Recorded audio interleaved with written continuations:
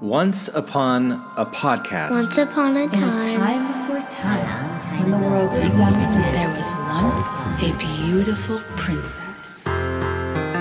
This is the Mythology Podcast.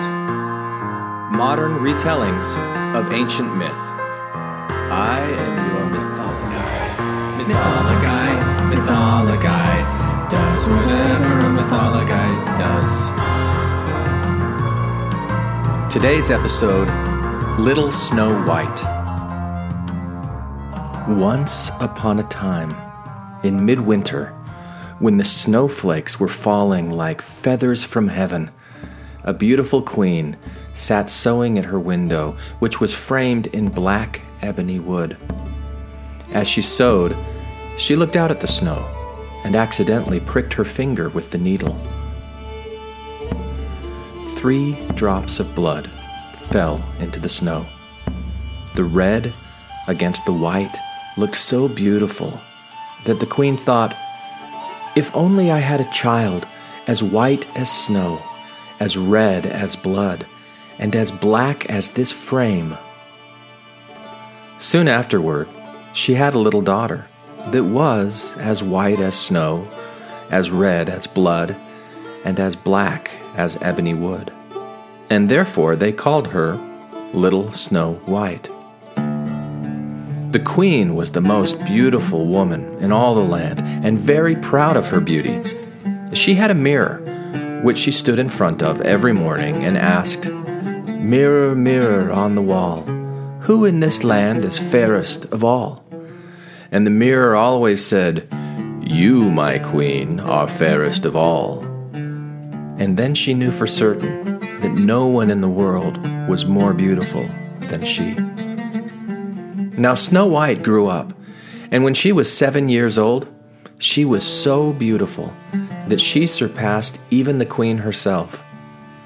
Now when the queen asked the mirror, "Mirror, mirror on the wall, who in this land is fairest of all?"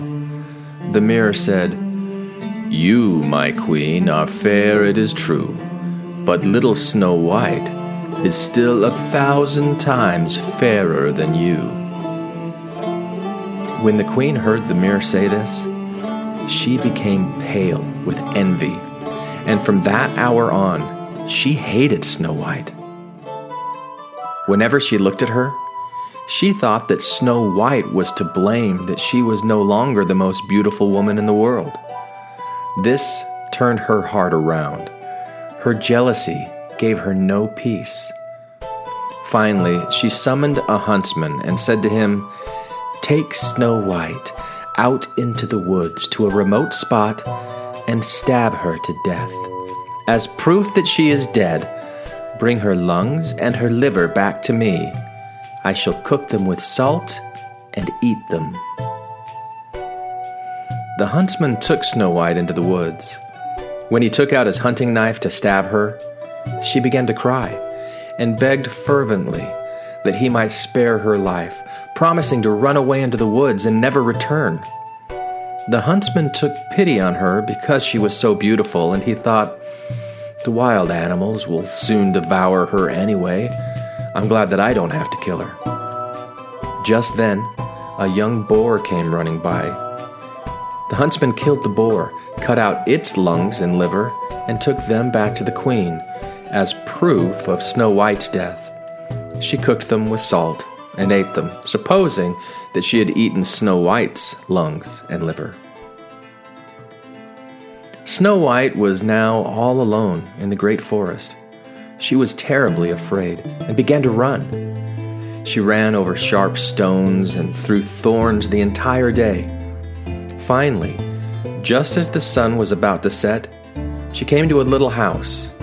The house belonged to 7 dwarfs. They were working in a mine and not at home. Snow White went inside and found everything to be small, but neat and orderly.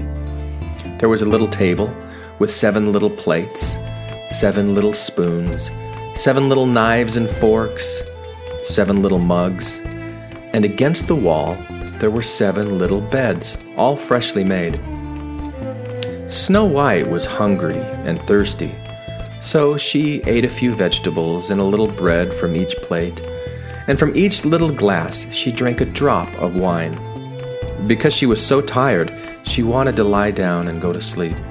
She tried each one of the 7 little beds, one after the other, but none felt right until she came to the 7th one, and she lay down on it and fell asleep. When night came, the 7 dwarfs returned from their work. They lit their 7 little candles and saw that someone had been in their house. The first one said, "Who has been sitting in my chair?" The second one, "Who has been eating from my plate?" The third one, "Who has been eating my bread?" The fourth one, "Who has been eating my vegetables?" The fifth one, "Who has been sticking my fork?" The sixth one, "Who has been cutting with my knife?" The seventh one, "Who has been drinking from my mug?"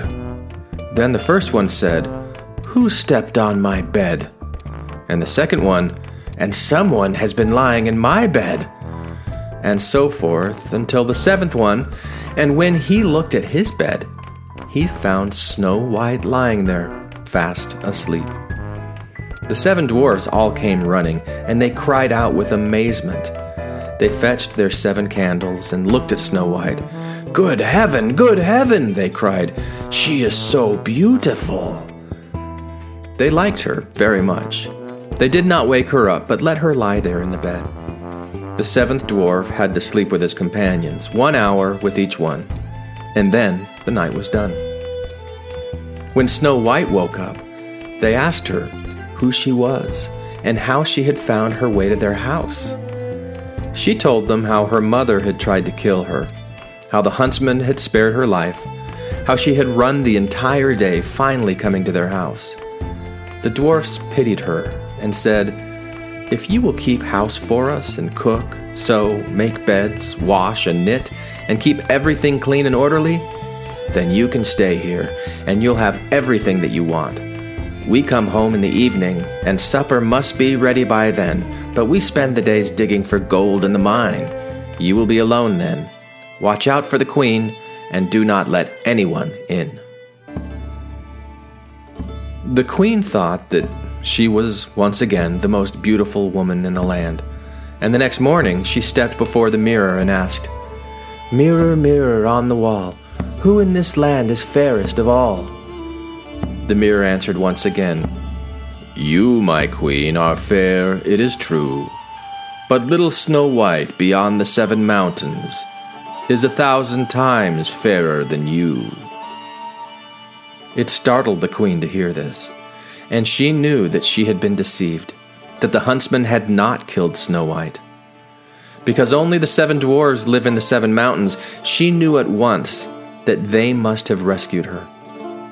She began to plan immediately how she might kill her, because she would have no peace until the mirror once again said that she was the most beautiful woman in the land. At last, she thought of something to do. She disguised herself as an old peddler woman and colored her face so that no one would recognize her, and went to the dwarf's house. Knocking on the door, she called out, "Open up, open up. I'm the old peddler woman with good wares for sale." Snow White peered out of the window. "What do you have?" "Bodice laces, dear child," said the old woman, and held one up. It was braided from yellow, red, and blue silk. "Would you like this one?" "Oh, yes," said Snow White, thinking, "I can let the old woman come in. She means well." She unbolted the door and bargained for the bodice laces. "You are not laced up properly," said the old woman. "Come here. I'll do it better." Snow White stood before her, and she took hold of the laces and pulled them so tight that Snow White could not breathe, and she fell down as if she were dead. Then the old woman was satisfied, and she went away. Nightfall soon came, and the 7 dwarfs returned home. They were horrified to find their dear Snow White lying on the ground as if she were dead. They lifted her up and saw that she was laced up too tightly. They cut the bodice laces in two, and then she could breathe, and then she came back to life. "It must have been the queen who tried to kill you," they said. "Take care and do not let anyone in again." The queen asked her mirror, "Mirror, mirror on the wall, who in this land is fairest of all?" The mirror answered once again, "You, my queen, are fair, it is true, but little Snow White with the 7 dwarves is 1,000 times fairer than you." She was so horrified that the blood all ran to her heart, because she knew that Snow White had come back to life. Then, for an entire day and a night, she planned how she might catch her. She made a poisoned comb, disguised herself differently, and went out again. She knocked on the door, but Snow White called out, "I am not allowed to let anyone in." Then she pulled out the comb, and when Snow White saw how it glistened, and noted that the woman was a complete stranger, she opened the door and bought the comb from her. "Come, let me comb out your hair," said the peddler woman. She had barely stuck the comb into Snow White's hair before the girl fell down and was dead. "That will keep you lying there," said the queen, and she went home with a light heart. The dwarfs came home just in time. They saw what had happened and pulled the poisoned comb out from her hair. Snow White opened her eyes and came back to life. She promised the dwarfs not to let anyone in again. The queen stepped before her mirror. "Mirror, mirror on the wall, who in this land is fairest of all?" The mirror answered, "You, my queen, are fair, it is true, but little Snow White with the 7 dwarves is 1,000 times fairer than you." When the queen heard this, she shook and trembled with anger. "Snow White will die if it costs me my life!" Then she went into her most secret room. No one else was allowed inside. And she made a poisoned apple. From the outside it was red and beautiful, and anyone who saw it would want it. Then she disguised herself as a peasant woman, went to the dwarf's house, and knocked on the door. Snow White peeped out and said, "I'm not allowed to let anyone in. The dwarfs have forbidden it most severely." "If you don't want to, I can't force you," said the peasant woman. "I am selling these apples, and I will give you one to taste." "No, I can't accept anything. The dwarfs don't want me to." "If you are afraid, then I will cut the apple in two and eat half of it myself. Here, you eat the half with the beautiful red cheek." Now the apple had been so artfully made that only the red half was poisoned. When Snow White saw that the peasant woman was eating part of the apple, her desire for it grew stronger. So she finally let the woman hand her the other half through the window. She bit into it, but she barely had the bite in her mouth when she fell to the ground, dead.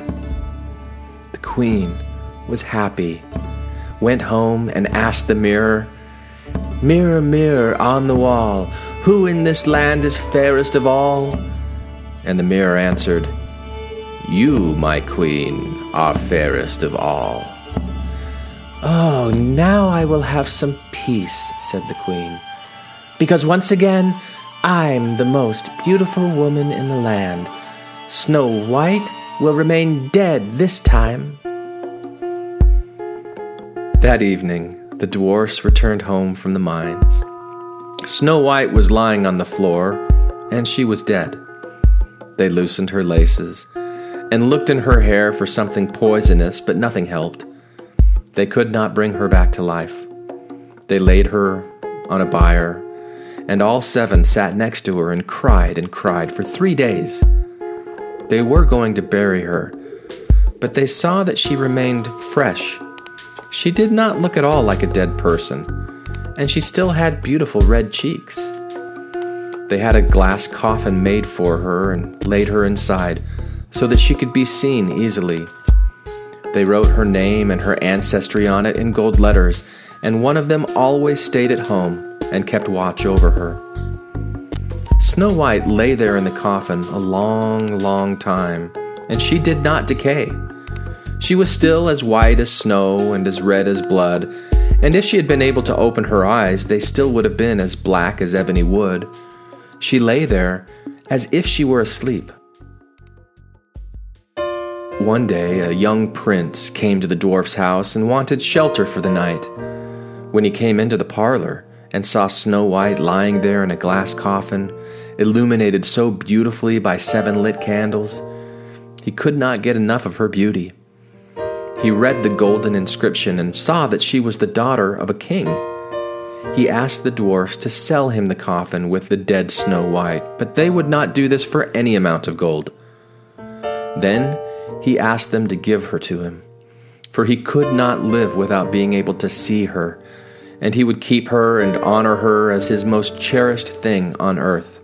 Then the dwarfs took pity on him and gave him the coffin. The prince had it carried to his castle, and had it placed in a room where he sat by it the whole day, never taking his eyes from it. Whenever he had to go out and was unable to see Snow White, he became sad, and he could not eat a bite unless the coffin was standing next to him. Now the servants, who always had to carry the coffin to and fro, became angry about this. One time, one of them opened the coffin, lifted Snow White upright, and said, "We are plagued the whole day long just because of such a dead girl," and he hit her in the back with his hand. Then the terrible piece of apple that she had bitten off came out of her throat, and Snow White came back to life. She walked up to the prince, who was beside himself with joy to see his beloved Snow White alive.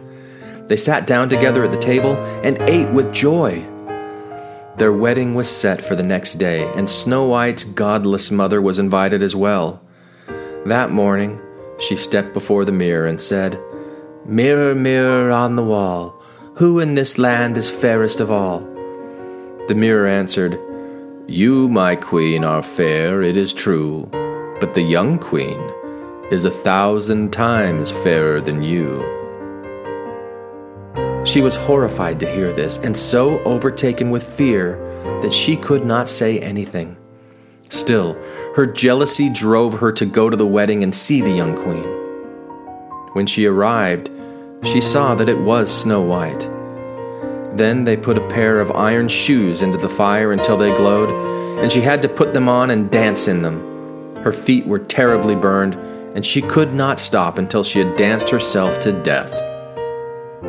The end.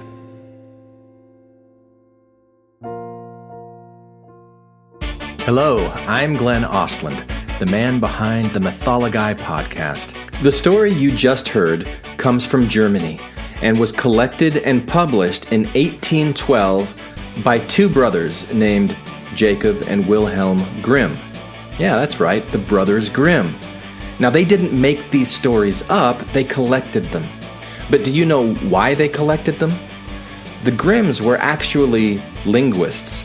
They were interested in the way that people pronounced words. They were interested in sounds that shifted from one place to another, like you see in the words father, padre, vader, all meaning the same thing, but being pronounced slightly differently in different places. Now, in order to map out and trace this consonant shift, they asked hundreds and hundreds of illiterate people to tell them stories.